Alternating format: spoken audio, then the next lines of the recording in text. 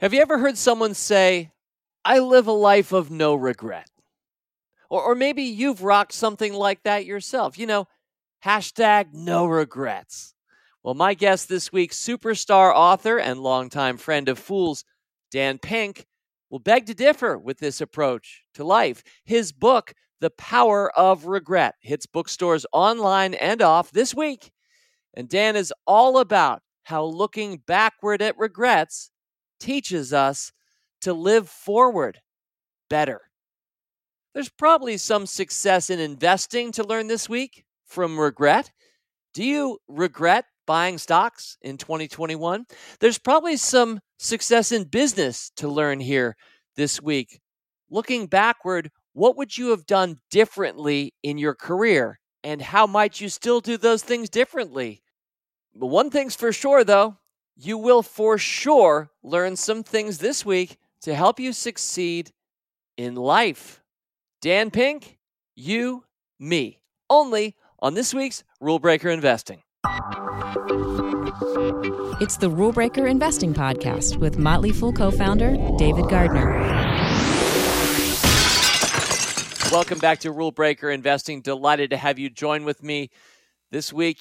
Reflecting back on last week's mailbag, I so enjoyed your notes about the January that was. As it turns out, January 2022, I think, was the worst January for investors, at least of a rule breaker ilk, since January 2008. Now, you might remember 2008 was a very painful year for investors. So, yeah, we kind of felt that pain for one solid month. And yet I'm happy to say, well, that final day of January, it's nice to see Netflix bounce back double digits.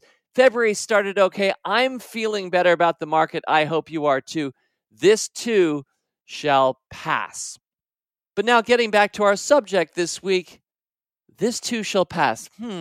Sometimes we don't let things pass, and so what we're left with is a regret or regrets, a life lived with regrets. And Dan Pink, our guest this week, wants you to know that's okay. In fact, it's actually very instructive. It's not just human, which it is, it's important. So looking forward to having Dan on very shortly. I want to mention he made a cameo on this podcast in 2018. He told his story, now in retrospect, it was one of regret, about meeting a young entrepreneur who had emailed him. He was a fan of Dan Pink's books, and this young entrepreneur gave Dan this idea that he had for a venture cap startup, and Dan kind of turned it down. He definitely did not invest in it. He thought it was crazy.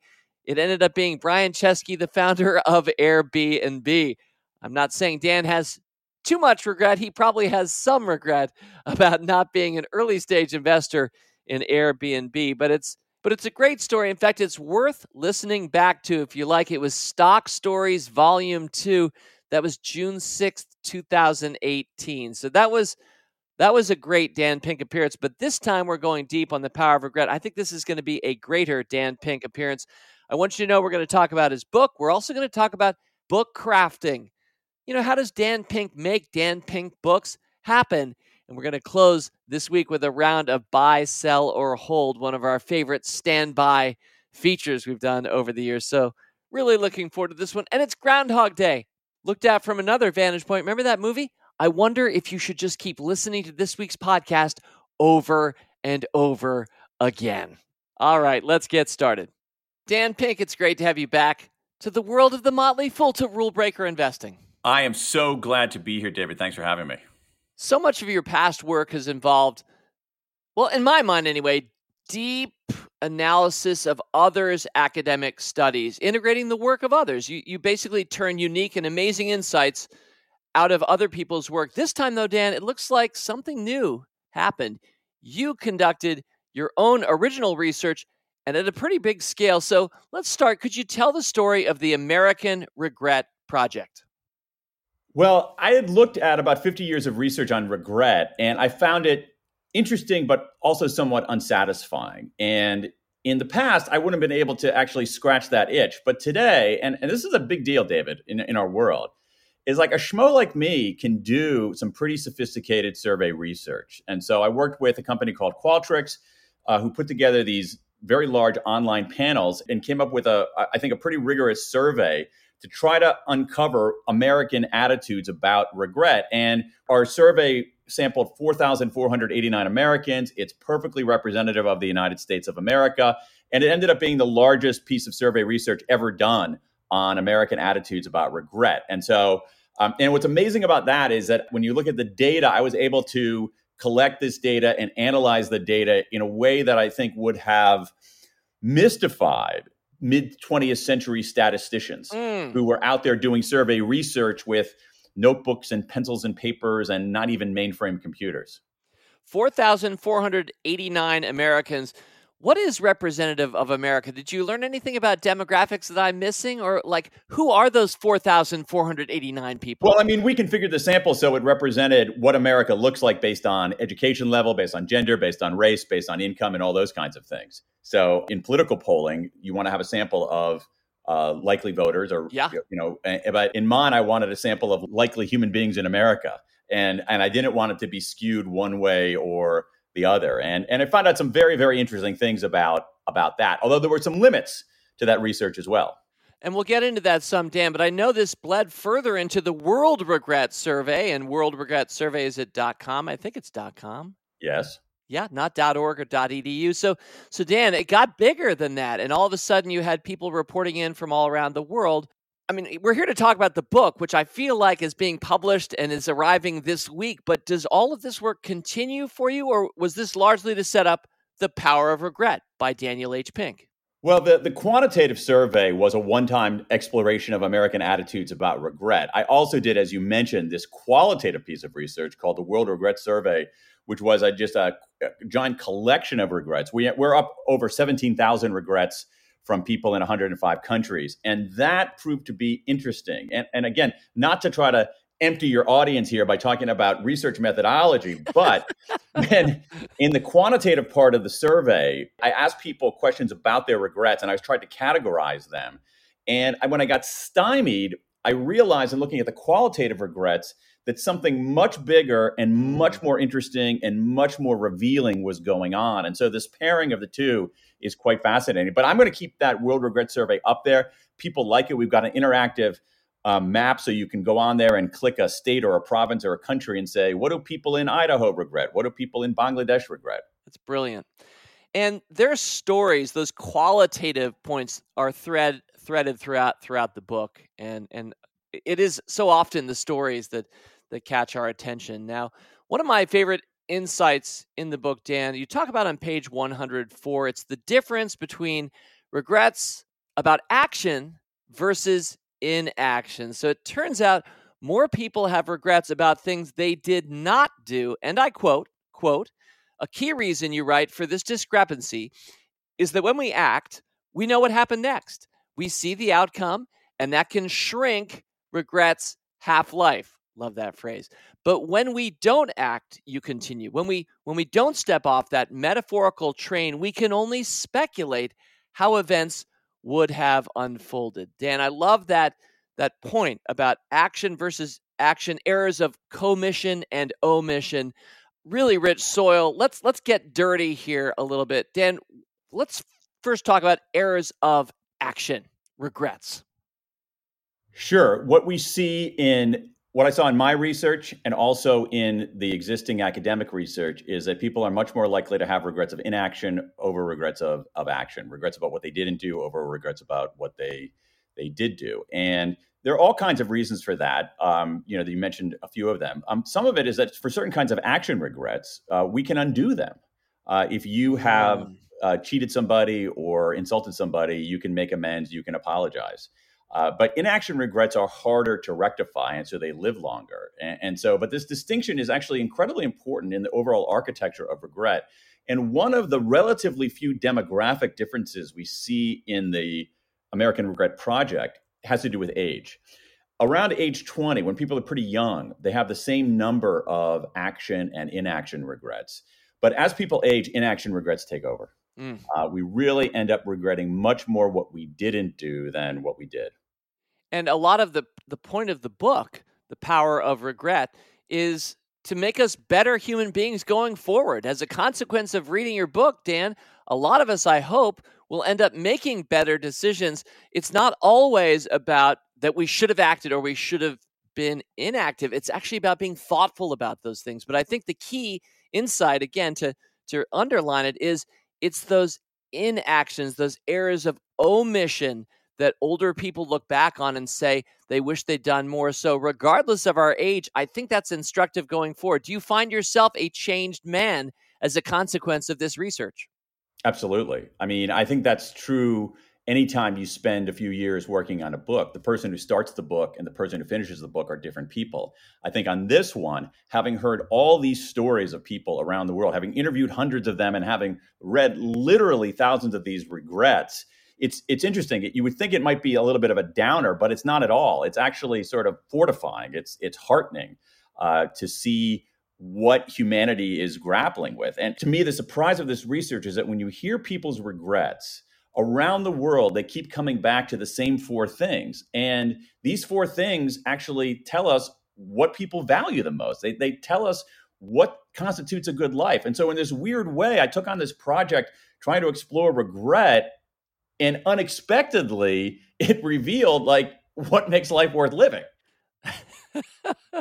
I hear you. And you're speaking to the four. I think we should go there next. One of my favorite words underused in the English language is the word taxonomy, which is how we categorize things. And so you've done that, understandably, in your book, The Power of Regret. And you've looked at four core regrets. So let's break it down a little bit.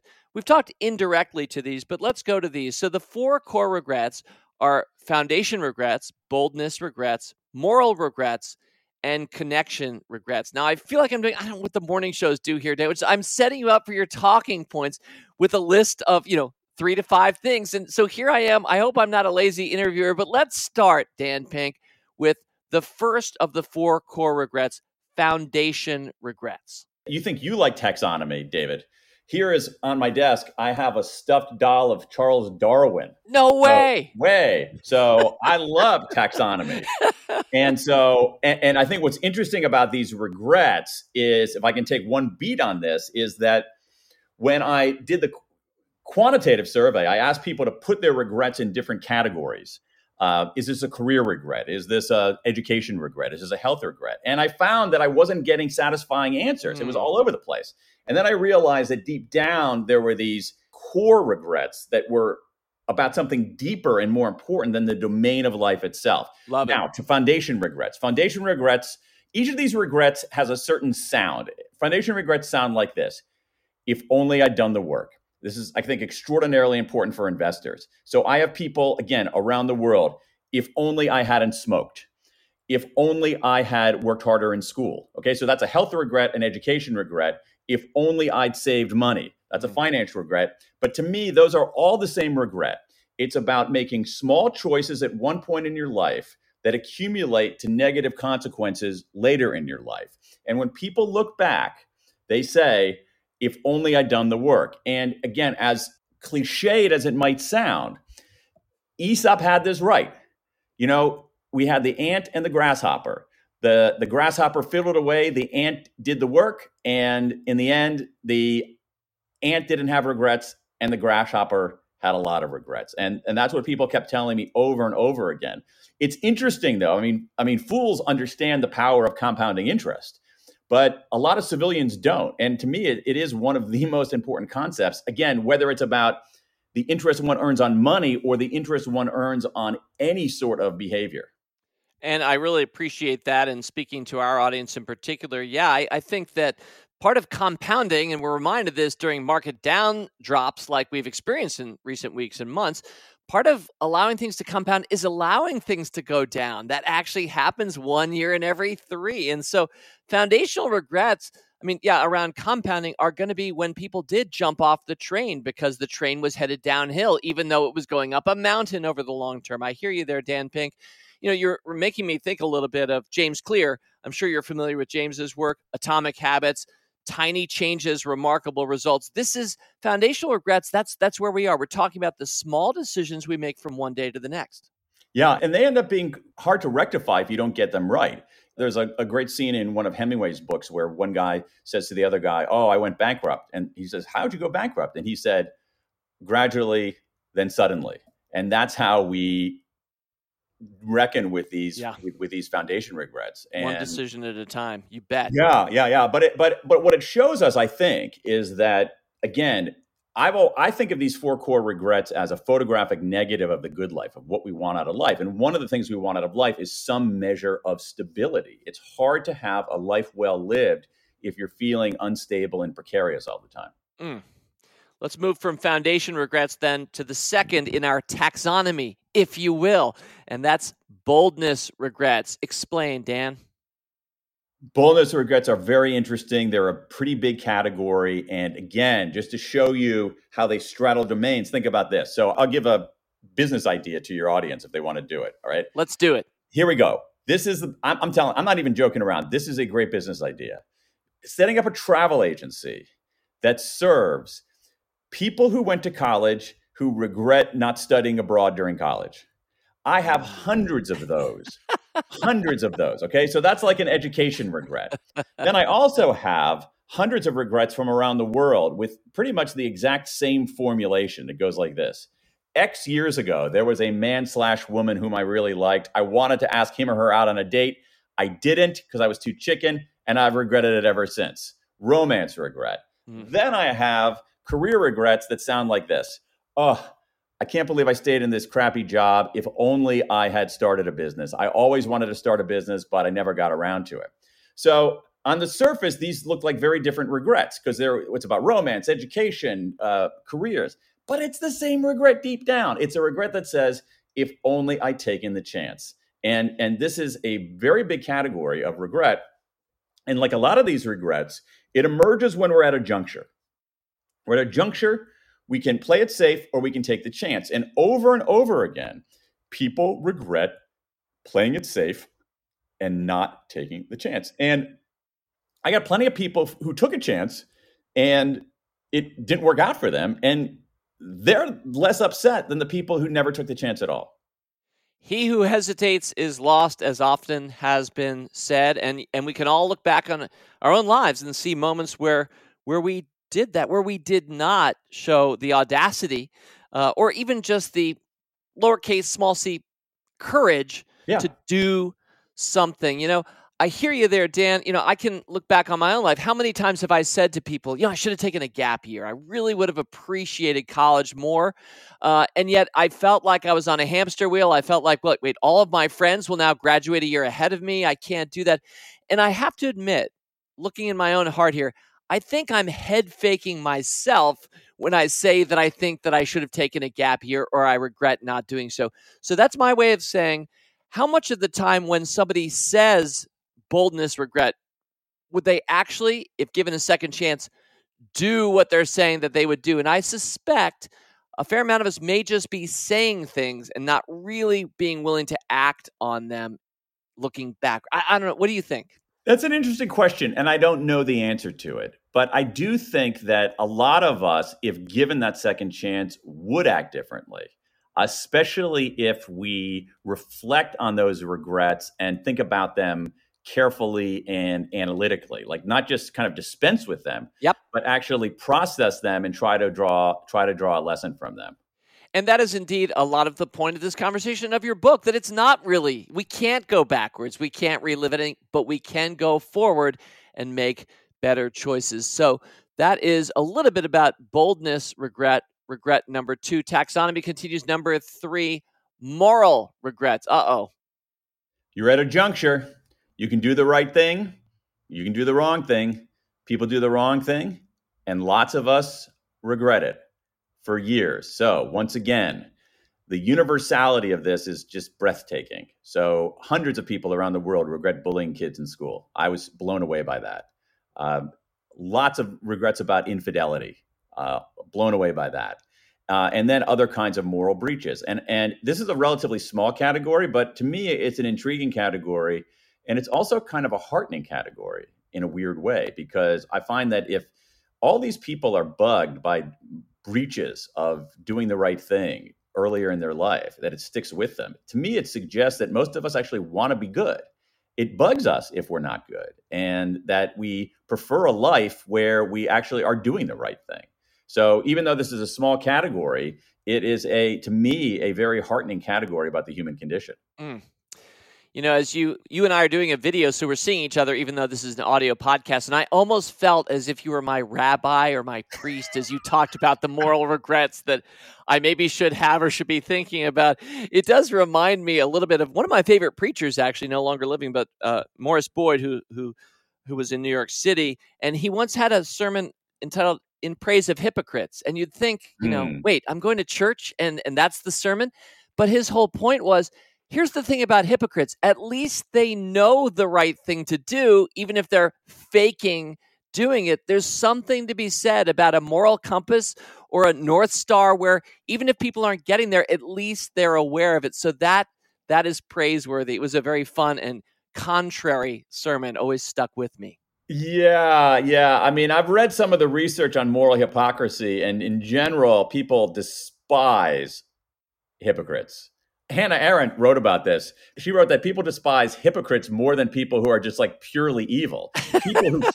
People who fake, being good and then are not, are more worthy of our disdain than people who are just overtly, unabashedly evil. I totally hear you. Yeah. But that said, I mean, these moral regrets are pretty interesting. And, at times during this World Regret Survey, I felt like I was running an online confessional. So if the writing thing doesn't work out, maybe I have a second career as an online priest or something.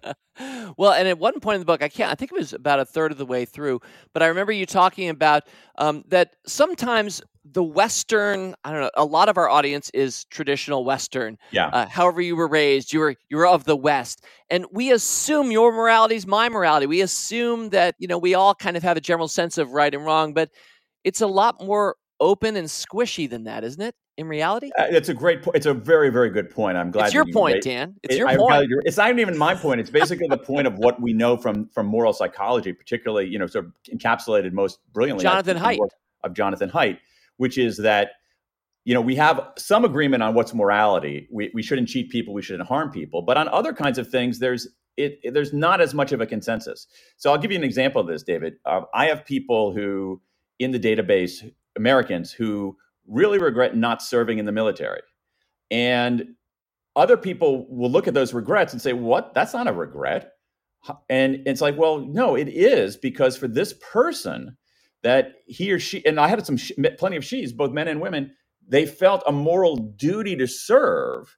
And that sense of duty, that sense of respecting authority, that form of moral reasoning is very powerful. It's just not shared by everybody. Thank you for that. And yes, you're right. And here I am, pages 116, 117 now, I remember, where you do talk about how not every book you read, Dan Pink, makes a big impression on you, but The Righteous Mind, Haidt's work, I think 2012-ish, really did change your mind about a few things, affected you. That was one of the things you learned. Have you continued to follow his work? What are your thoughts about? I mean, there are a couple of big things there. Number one is that morality is not one thing, it's many things. And morality, especially as conceived by Western, secular, well-educated people, is actually somewhat narrower than it is in the rest of the world, where it includes moral precepts like duty and authority and things being sanctified. So that's one big point. The other point, which I think is even more profound, it's less directly related to regret, is that what Haidt and others have found is that our instincts about how we make moral decisions is off. We think that we take a controversial issue, controversial moral issue, gay marriage, abortion, whatever. And what we do is we just reason through the pros and cons, the rights and responsibilities, and then arrive at a well-reasoned decision. And what Haidt and others' research has shown is that that's not how it goes. What we do is we have an instinctive emotional response to right or wrong, and then we use reason to justify those instinctive responses. That to me is a revelation when I read that. And as someone who was years ago trained in the law, it exposes, I think, something that I had an instinct about when I was doing this, when I was studying the law, but never had the words or the taxonomy or the construct to understand. But when it comes to moral arguments, reason is a press secretary. Its job is to serve the boss, and the boss are our innate, instinctive, emotional responses to moral questions. Well said. You know, a lot of criticism aimed at economics, especially some of the backward-looking now work, was that economists were assuming that humans are rational creatures and so made various assumptions about what you or I would do. Efficient market theory, if you will, lots of other examples. We're all clearly rational creatures, so this is what a rational creature would do. Therefore, economics suggests this or that approach. So I think we're being reminded, you're helping remind us this week, that we're kind of crazy creatures. We are complicated. We are much more complicated and nuanced than one would think. And so a single model of human behavior is going to be inherently insufficient. What we want multiple models. And we also, and this is something that I've been learning, David, is we want to wrap our heads around the fact that there are contradictions. That is, at some level, we've always thought of behavior as something that is purely mechanical and in the consistent. Newtonian sense. Yes. And in many cases, the way that we behave is more like quantum physics, where two opposite things exist side by side, where is the cat alive or dead? Yes. Yes, with Schrodinger. So, and again, I love what you're doing here, Dan, because you and I started talking about taxonomy, and the initial assumption you made is that people would have their regrets about their romantic life and about education, but you double-clicked and you found that underneath those are 4 core regrets. To summarize, and then we're going to go to the 4th one, we talked about foundation regrets, if only. We talked about boldness regrets, I shoulda, woulda, coulda, shoulda. And now we just talked about moral regrets. The 4th one, probably the one that jumps out to me, is just most interesting and most affecting. And those are connection regrets. Hugely important, the biggest category. And again, if there's one thing that in this book that changed me, I think it's all the stories in the connection regret. So a connection regret is this. You've got a relationship. It either was intact or should have been intact. And to some extent, it doesn't matter precisely what the relationship is. It's sometimes with your romantic partner, but often not. Parents and kids and parents, siblings, other relatives, huge numbers of regrets about friends. And what happens is this. You have this relationship or should have had this relationship, and it comes apart. Now, what's interesting is how profoundly undramatic the way these relationships come apart. They very rarely explode. It very rarely involves people throwing dishes at each other or cursing each other out. They tend to drift. And what happens is that one person says, I should reach out, but it feels really awkward and the other side's not going to care. And so they drift even further apart, and that sticks with people. And to me, the lesson of these connection regrets, and there's a lot of good evidence in the literature about this, is that your fears about it being awkward, it's way less awkward than you're going to think. Is it going to be well received? It almost always is well received. And so we're actually hobbled by essentially a fake barrier, a barrier that isn't something we're telling ourselves in our own heads. Exactly. And even, I had this, in doing some of these interviews, there was this one woman who sort of drifted apart from a very, very close college friend, and it really bugged her. And this drift went over, more than 20 years. And she said, you know what, I would reach out, but I haven't talked to her for a while, and she's going to think it's creepy, and she's not going to care. And finally, in my role as priest rabbi, I said to her, okay, hold on a second. Just let me put it the other way. The second woman's name is Jen. What if Jen reached out to you? Would you think that was creepy? And she said, oh no, that would be the best day of my life. I would be so touched. And, again, this wacky species that you and I are both members of sometimes are imprisoned by what's called pluralistic ignorance. That is, we think we believe something and we're so special that no one else believes it. And, it's like there's an old journalistic adage, always extrapolate from your own experience. You're not that special. Wow, Dan. So this interview is speaking back to a number of past Rule Breaker Investing interviews, authors I've had on. Just off the top of my head right away, let me mention Steven Pinker, who in his book, in a lot of his work, he points out that when you ask Americans, are you happy? Dan Pink, are you happy? Something like 81% of us say, yes, I'm happy. Then you ask Dan Pink, are others, in your opinion, happy? And you'll say, no, 27% of us think that the other fellow Americans are happy. So that jumps out to me, Pinker's work.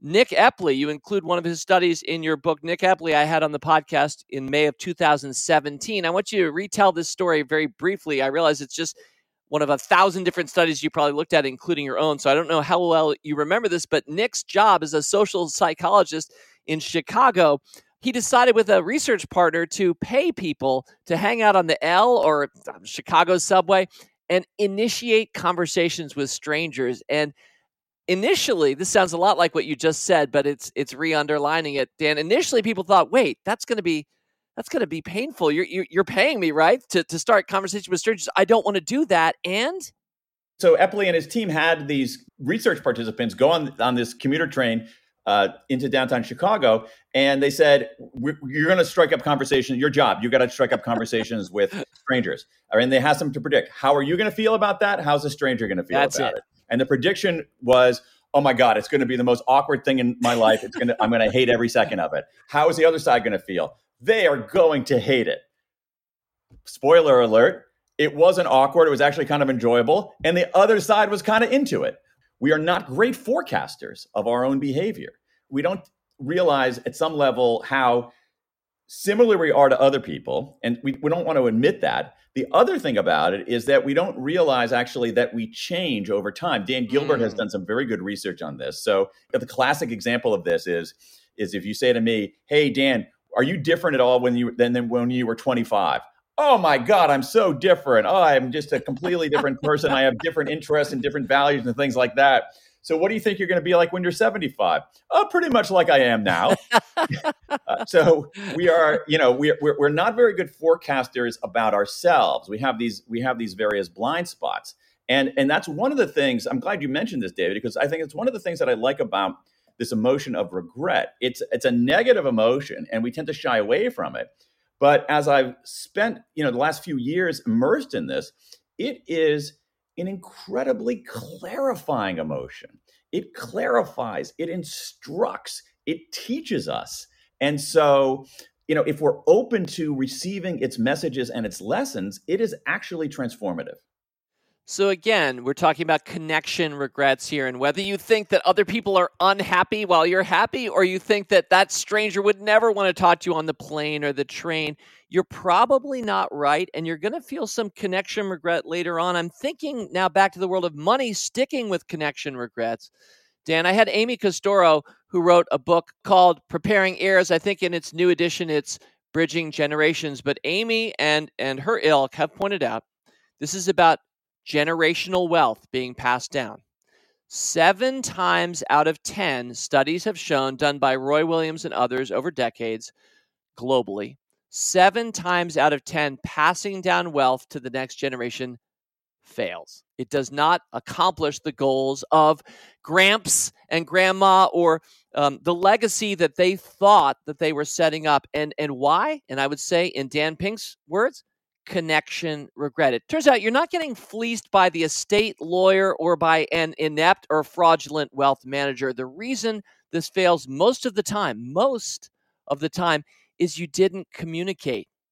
You didn't include your kids or your grandkids in terms of, are they aware of what's happening?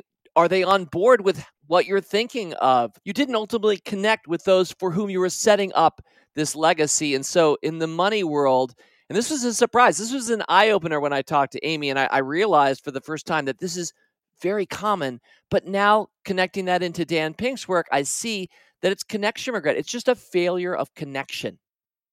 I agree with that completely. And the thing about it is that there's one piece of very tactical advice in this book that's been meaningful to me, which is that if you are at a juncture in your life and you think, should I reach out or should I not reach out? It could be with your children and grandchildren. It could be with your friends, whatever. If you say, should I reach out?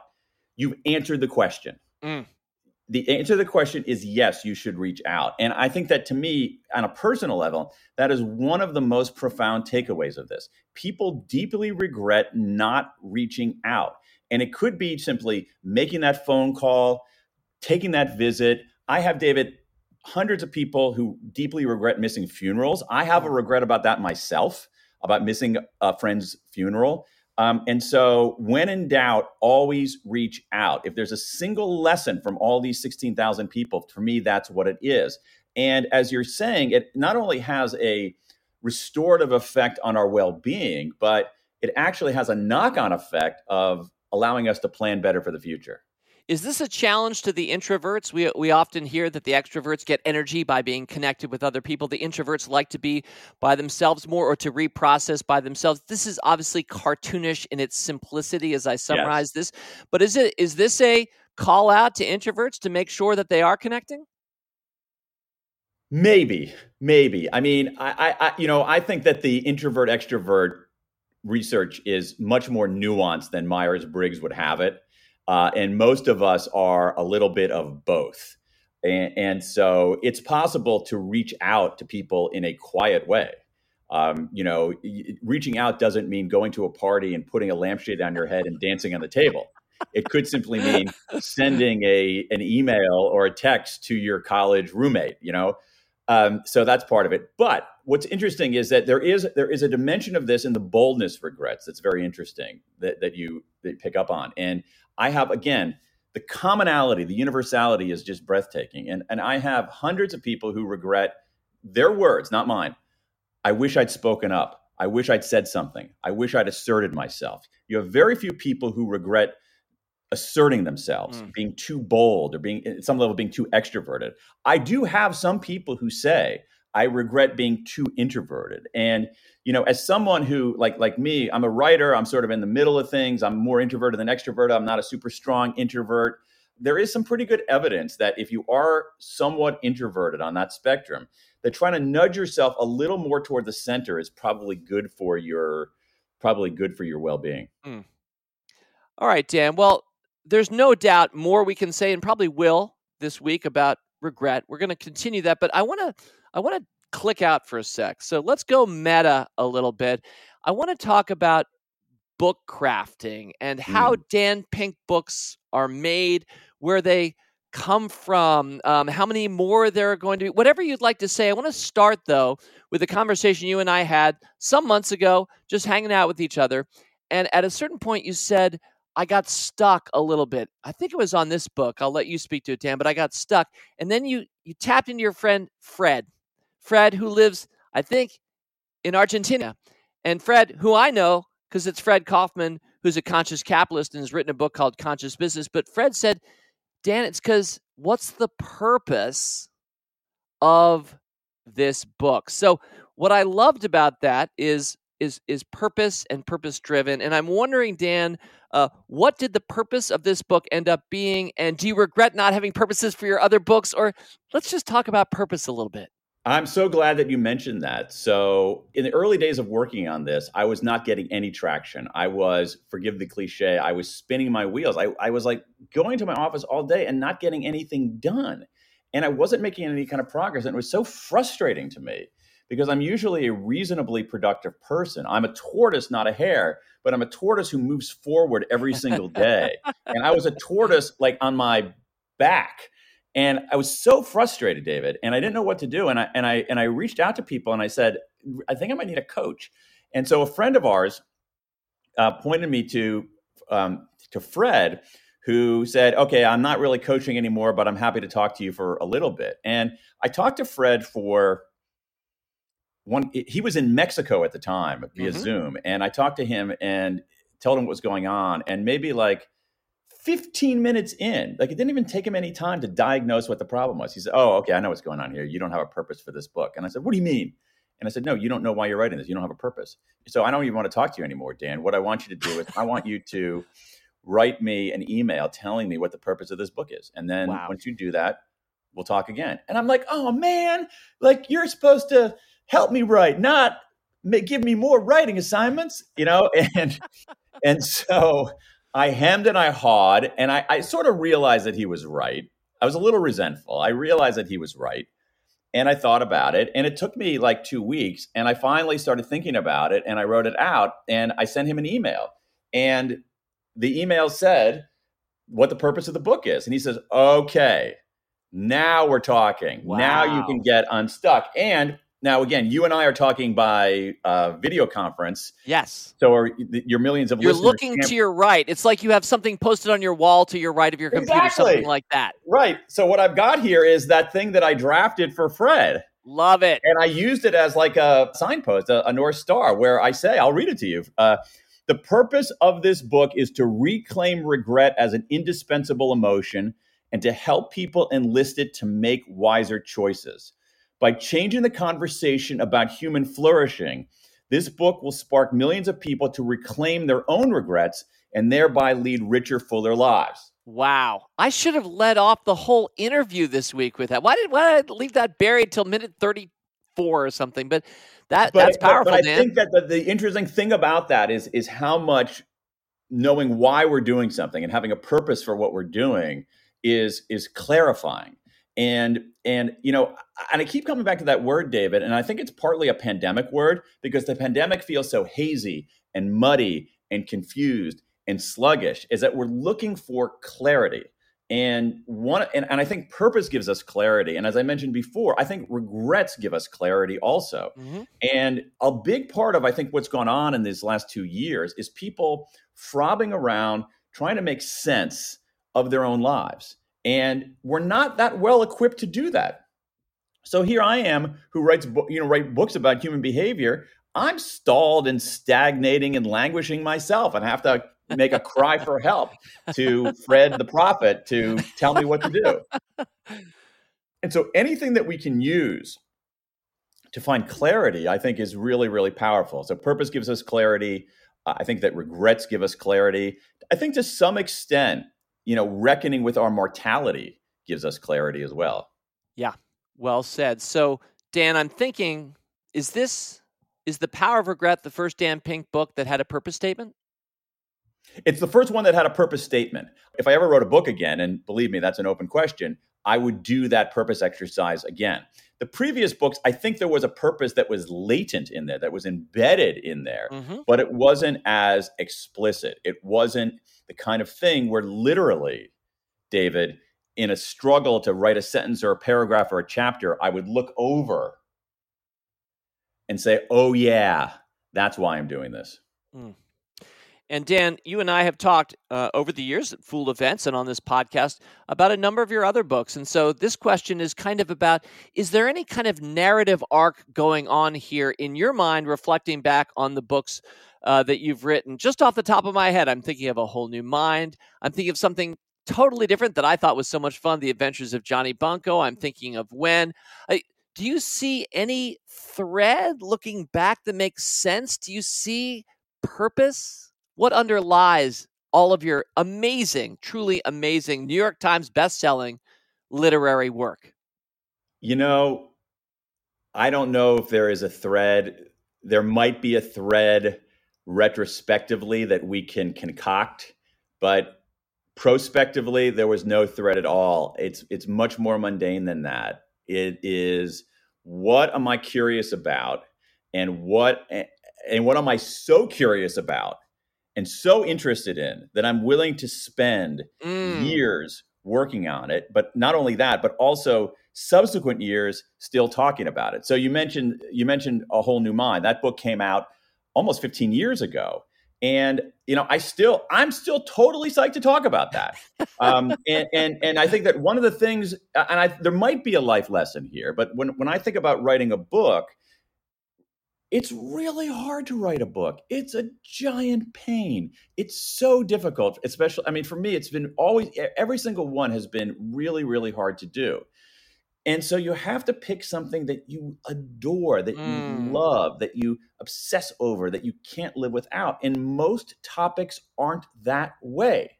And so you really have to be selective about what you choose. And so for me, what was more important is not so much fashioning some strategic literary plan and executing that than it was, at this moment in my life, do I want to spend 2.5, 3 years learning about regret? Previously, do I want to spend 2.5, 3 years learning about the science of timing? And that's all that it is. And so it's a very singular metric, which is, do I want to live with this deeply for a few years and at least lightly for possibly for decades?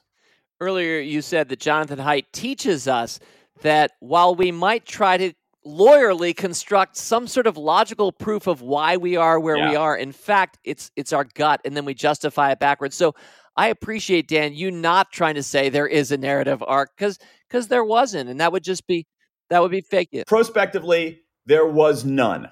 There was no overarching strategy behind this. Retrospectively, maybe someone interpreting it might see a connection, but believe me, that connection was not intentional. Now, the other interesting thing about this goes to something we were talking about earlier, is this.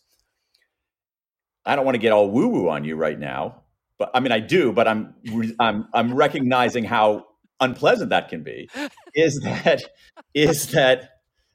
the person who wrote Free Agent Nation in 2001 is a different person from the person who wrote The Power of Regret in 2022. And on this particular book, there's no way on God's green earth I would have written a book about regret in my 30s.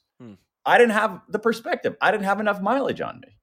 In my 50s, at some level, it felt kind of inevitable because I'm reckoning with these things. I'm at a juncture. I mean, we are similarly situated. We're at a juncture in our life where we look backward and there's some mileage there, but we also look forward and there's also some mileage there. This is why on one of your previous, you had that incredible podcast where you basically announced that you were going to do something else and try to figure out what that is.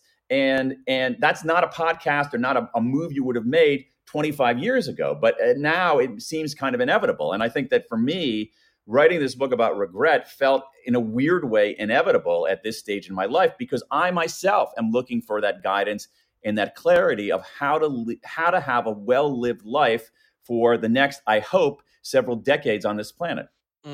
Beautifully said, Dan. And one word that you've used repeatedly, especially in the last 10 minutes, clarity, clarify, clarity. I'm not sure. Is claritas the Latin root? Anyway, so I'm thinking about clarity and that clarity that purpose gives you.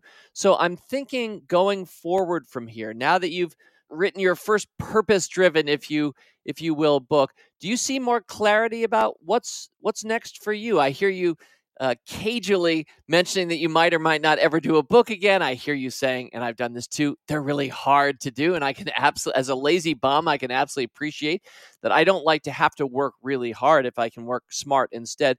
Dan, where are you right now going forward? I'm not sure. It's like in the very short term, I'm excited to enact the purpose of this book, which is to try to help people reclaim regret, use it as that force for clarity that you were just mentioning.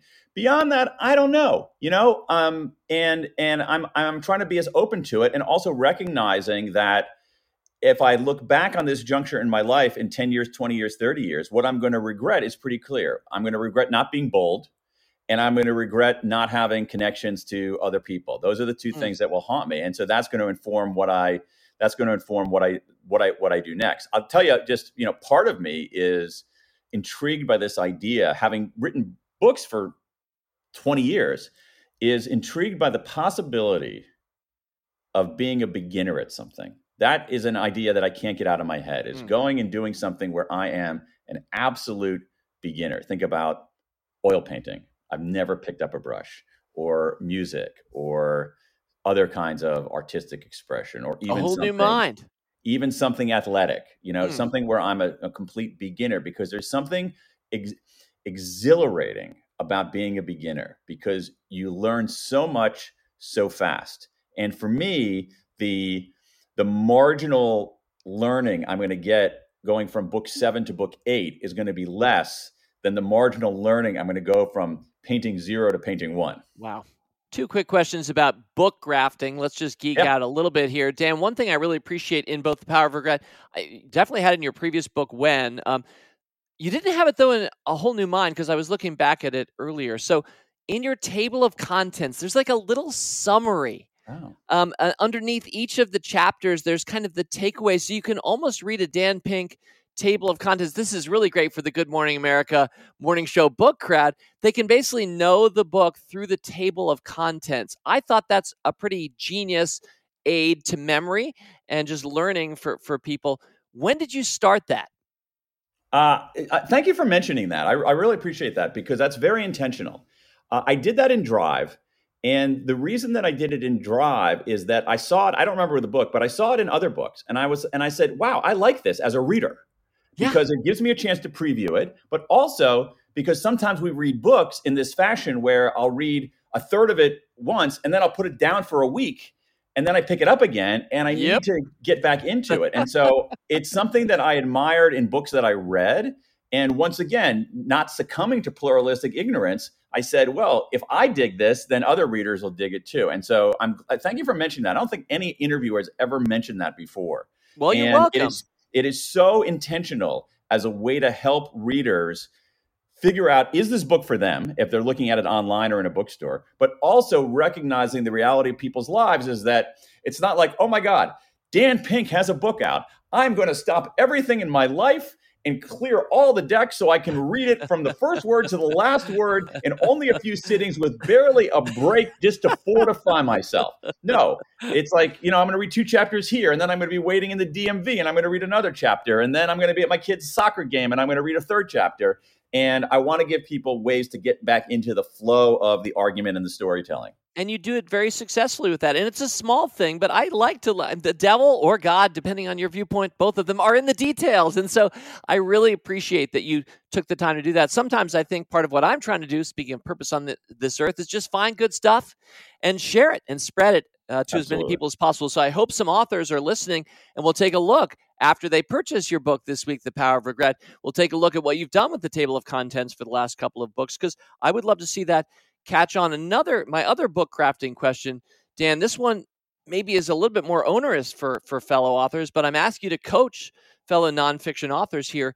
What you did with this book, The American Regret Project, the effort you made with Qualtrics, it looks kind of amazing. You talked to thousands and thousands of people, but you've also made it sound as if it was a lot easier thanks to new technology. It was a lot easier than it would have been 50 or 25 years ago. So my question is basically, would you be inspired to do more original new research if you were to write another book? Would you suggest fellow authors do the same? It's easier than ever before, or was this just kind of a one-off? That's an easy one, David. I would definitely do something like this again. I really think that we have the tools that are available right now to gather material, to do analysis are just extraordinary. And I have to say, I am not a data scientist, but when someone like me, like a reasonably curious, fairly mildly numerate person can use these tools, that is a game changer. That is a game changer. And I do think that there is that nonfiction books and other forms of analysis are going to be this marriage of the great narrative and emotion and storytelling and insights that we can glean from collecting massive amounts of data. And so if I were to write another book, absolutely, I would use a technique like this. And again, my hunch is that the tools would be even better, more powerful, and cheaper. Yeah.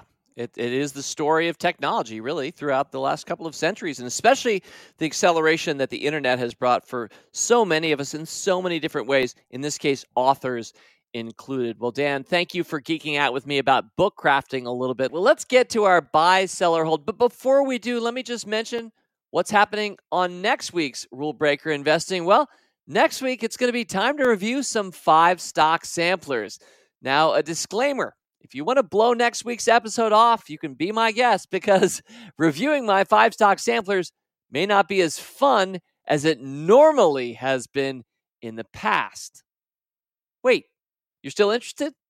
Well, I hope you're not just listening for the Schadenfreude, but okay, well then please join me and my guest star analyst next week as we review 5 stocks shrouded in mystery, 5 stocks that spark joy, and 5 stocks rolled up at random. Now, why'd I do that?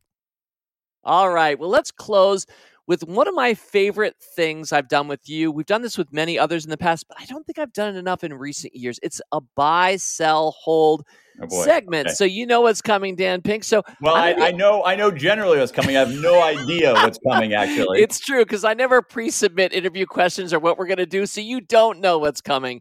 In deference to you, speaking here to my listeners, Dan has no idea what we're going to do next, other than I'm going to ask him about, I think I have 6 things queued up, just kind of short answers. But if these were stocks, none of them is. If these were stocks, would you be buying, i.e., you like it or you think the future is good, selling, the opposite, or holding, you're somewhere in between? So back to buy, sell, hold, a classic Motley Fool trope. You ready, Dan? Yes. As you'll ever be. Okay, buy, sell, or hold. Number 1, New Year's resolutions. I'm a buy. I think there's some good research on temporal landmarks, and I think that New Year's resolutions get a little bit of a bad rap because people say, oh, by February, people have abandoned half of their resolutions, and I'm like, well, that means they've kept half of them too. That's pretty good. So I'm a buy on New Year's resolutions. Buy, sell, or hold Daniel Kahneman, and explain who he is briefly for those few people listening who may not know. Buy, sell, or hold Kahneman.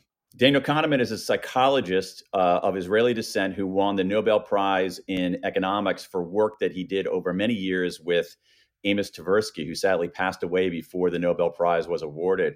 Oh, I'm a total buy on that. I think he's been a revolutionary figure in our understanding of ourselves, and actually a pushback to the idea that human beings are purely rational calculators of our economic self-interest, that we're much more inscrutable and unpredictable, and often will fall down various kinds of cognitive trapdoors. So Kahneman, buy. The work that he's done has been referenced by so many. I mean, it is truly revolutionary. It's one of those Nobel Prizes that was completely deserved, because, wow, has he ever affected the way we think about ourselves, Jonathan Haidt, et cetera. I will mention Kahneman, who's been to Fool HQ before. We've done some interviews with him. Not really a big stock market guy. So I'm selling Kahneman saying that you should never buy individual stocks. I definitely disagree with that point, but we need to be able to disagree with the great exemplars of our time on something. All right, Dan Pink, number 3, buy, sell, or hold the Winter Olympics. I'm going to hold. Now, I know a lot's going through your mind here, Dan, because I know you and I are both sports fans. There are also international implications this year. And then I didn't even say this year. That's exactly why I'm holding. You're not going to find someone on the planet who loves the thrill of victory or the agony of defeat more than I. And the Winter Games are a great venue for that. I am, on the international front, I'm pretty disturbed by a lot of the things that China is doing. And so I'm uncomfortable blessing that country with something as grand as the Winter Olympics. So I'm going to put myself as a hold on that one. Well said. Dan Pink, buy, sell, or hold economists. I'm gonna buy. Because I think that at this point they've taken such a beating that it's an undervalued stock. And if you think about what economists are doing, that is that you look at a guy like Raj Chetty at Harvard. He's an economist, but what he's doing is he's taking these incredible, gigantic data sets and using them to figure out things like, how much does it matter what kind of neighborhood you grow up in to your overall well-being? And so I think economists the idea that pure neoclassical economics is the best explainer for behavior or for the world, that's flawed. But I think that the profession of economics, which is about understanding decisions made under scarcity and also using mathematical methods to find insights in data, is something that is extraordinarily valuable. I agree, and I'm a strong buy as well, and maybe in part because, I don't know, it's always been the dismal science. Yeah. It's been so the fool in me wants to go against conventional wisdom with you and say it is valuable, and clearly it is. An offshoot of this one, this is not number 5 yet. Buy, sell, or hold The Economist. The Economist magazine. Yeah, I figured I'd throw it in there. I think I'm a hold. Maybe a lean toward a buy. I like its coverage of international affairs from a European perspective.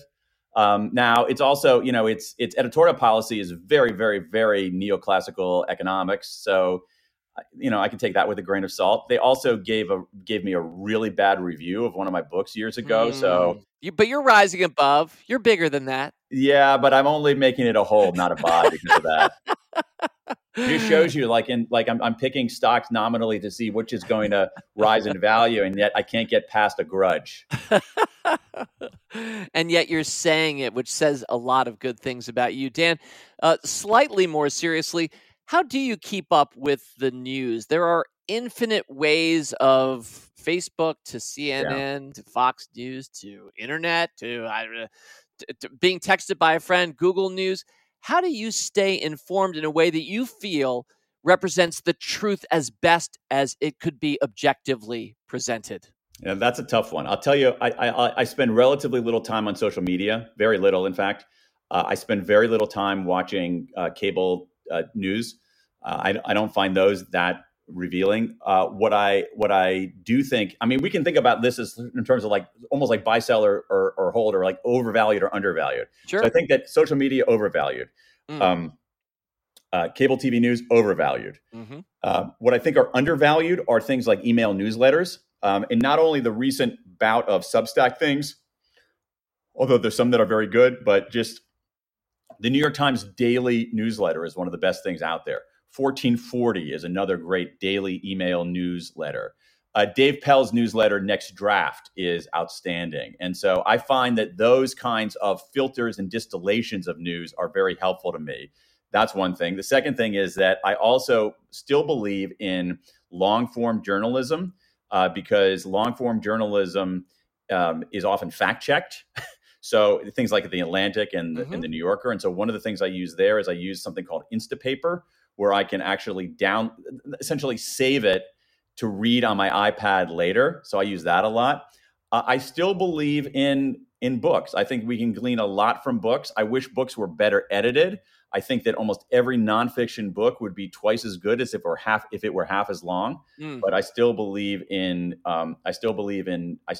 books, and I also, when I say books, I don't only mean nonfiction books. I also mean novels. I like to read novels, and I think that we understand the world and can empathize with other people through reading novels. So novels undervalued, email newsletters undervalued, social media overvalued. Cable TV, overvalued. Thank you. I think I agree on all points. And since you did throw out some e-letters, some newsletters that you value, and I think the world is to the filterers, the trustworthy filterers. It's a very valuable contribution in a world that is just, there are so many things. But Dan, I should ask you about a novel. How about recommend something, a good read, anytime in the last 5 years, something that jumped out to you that you enjoyed? Recent or old? What's a novel we all should read? Oh, there's so many great novels. I'll tell you one that I think that your audience would really dig, which is it's a novel called Black Buck. And it is a novel in the form, you're going to love this, in the form of almost like a sales training guide. It's like a story of a guy who decides to go into sales, and he's like giving advice on sales along the way, but he's also navigating startup culture. He's African American, so he's navigating various kinds of racial divides. It's a really brilliant, hilarious novel. So I really like that book, Black Buck, quite a bit. There's another one that I really like by a novelist named Yaa Gyasi, called Transcendent Kingdom. I actually love reading stories of immigrants to the United States, and this is it's a novel about essentially about Ghanaian immigrants, not something that we would often read about in most traditional novels. And she's a brilliant writer. Wonderful. Thank you, Dan. Those are two I can add to my list. And by the way, for those, because I can Google quickly, I had not heard of Black Buck before. It looks like the author's name. I'm going to do my best here. Matteo Ascaripour. Yeah. So really interesting. Both of those sound very interesting. Thank you. I got two more buy, sell, hold for you. Let's stay on the topic of how we while away our hours. Buy, sell, or hold Netflix. I think I'm a hold. I think I'm a hold. There is a little bit of there's some very, very good stuff on there. There's also a paradox of choice issue going on where you flick open Netflix and then you just sit there paralyzed for 20 minutes because you don't know what to watch. My antidote for that is on Dropbox. I keep a running file of things that I want to watch. So instead of looking at that, I look at my list. Your list. And, a friend mentions it. You're out of coffee, assuming you're right. socially distanced with that person. And you're like, I should add that to my list. Yeah, I do the same thing. I use Evernote in my case, but I hear you there. Netflix isn't just a streaming service. It's also a stock that is, for a lot of us, a big holding that's lost a lot of value in recent weeks. It's also more broadly kind of a microcosm of something much bigger, streaming. And so I'm curious, HBO Max, Amazon Prime. Dan, are you subscribed to all of these? Do you pick and choose? What's your approach to streaming? I've got Amazon, I've got HBO Max, I've got Netflix, I've got Hulu, and that is more than enough. And I also have Apple TV. So I think I'm over-indexed there. And possibly even one or two more that'll occur to you later. A wag recently suggested in social media that what should happen is somebody should take a lot of these services, bundle them all together, and call it cable. Oh, how about that? What an issue. Basically, the history of media is basically a history of bundling or unbundling things. All right, let's close it out with buy, sell, or hold self-criticism. I'm going to sell. And the reason is that I've read the research. I'm going to sell self-esteem also. What I'm going to buy is something called self-compassion. Self-esteem has some benefits, but it can lead to narcissism and lack of effort. Self-criticism feels morally virtuous. I love it, but there's very little argument for its effectiveness. Instead, I'm going to sell both of those, and I'm going to cash those in and put all the money into self-compassion, which is the work pioneered by Kristen Neff at the University of Texas, who says that when we have mistakes and setbacks, we should treat ourselves with the same kindness that we would treat somebody else, that we should recognize that our mistakes are not definitional of who we are. They're just a moment in our life, and that a lot of what we do, a lot of our setbacks, a lot of our mistakes are just part of the human condition. And once we, at some level, exonerate ourselves with self-compassion, it doesn't lead to complacency. It actually is fortifying and allows us to take the kinds of actions to lead a better life. Sounds like some other voices we've had on this podcast before, Shirzad Chamine among them. Dan Pink, thank you very much for playing Buy, Sell, Hold with us here on Rule Breaker Investing. We pre-recorded this last week, but this actually is coming out to listeners on Groundhog Day. So I think I'd be remiss if I didn't ask you in closing, Dan Pink, buy, sell, or hold Groundhog Day?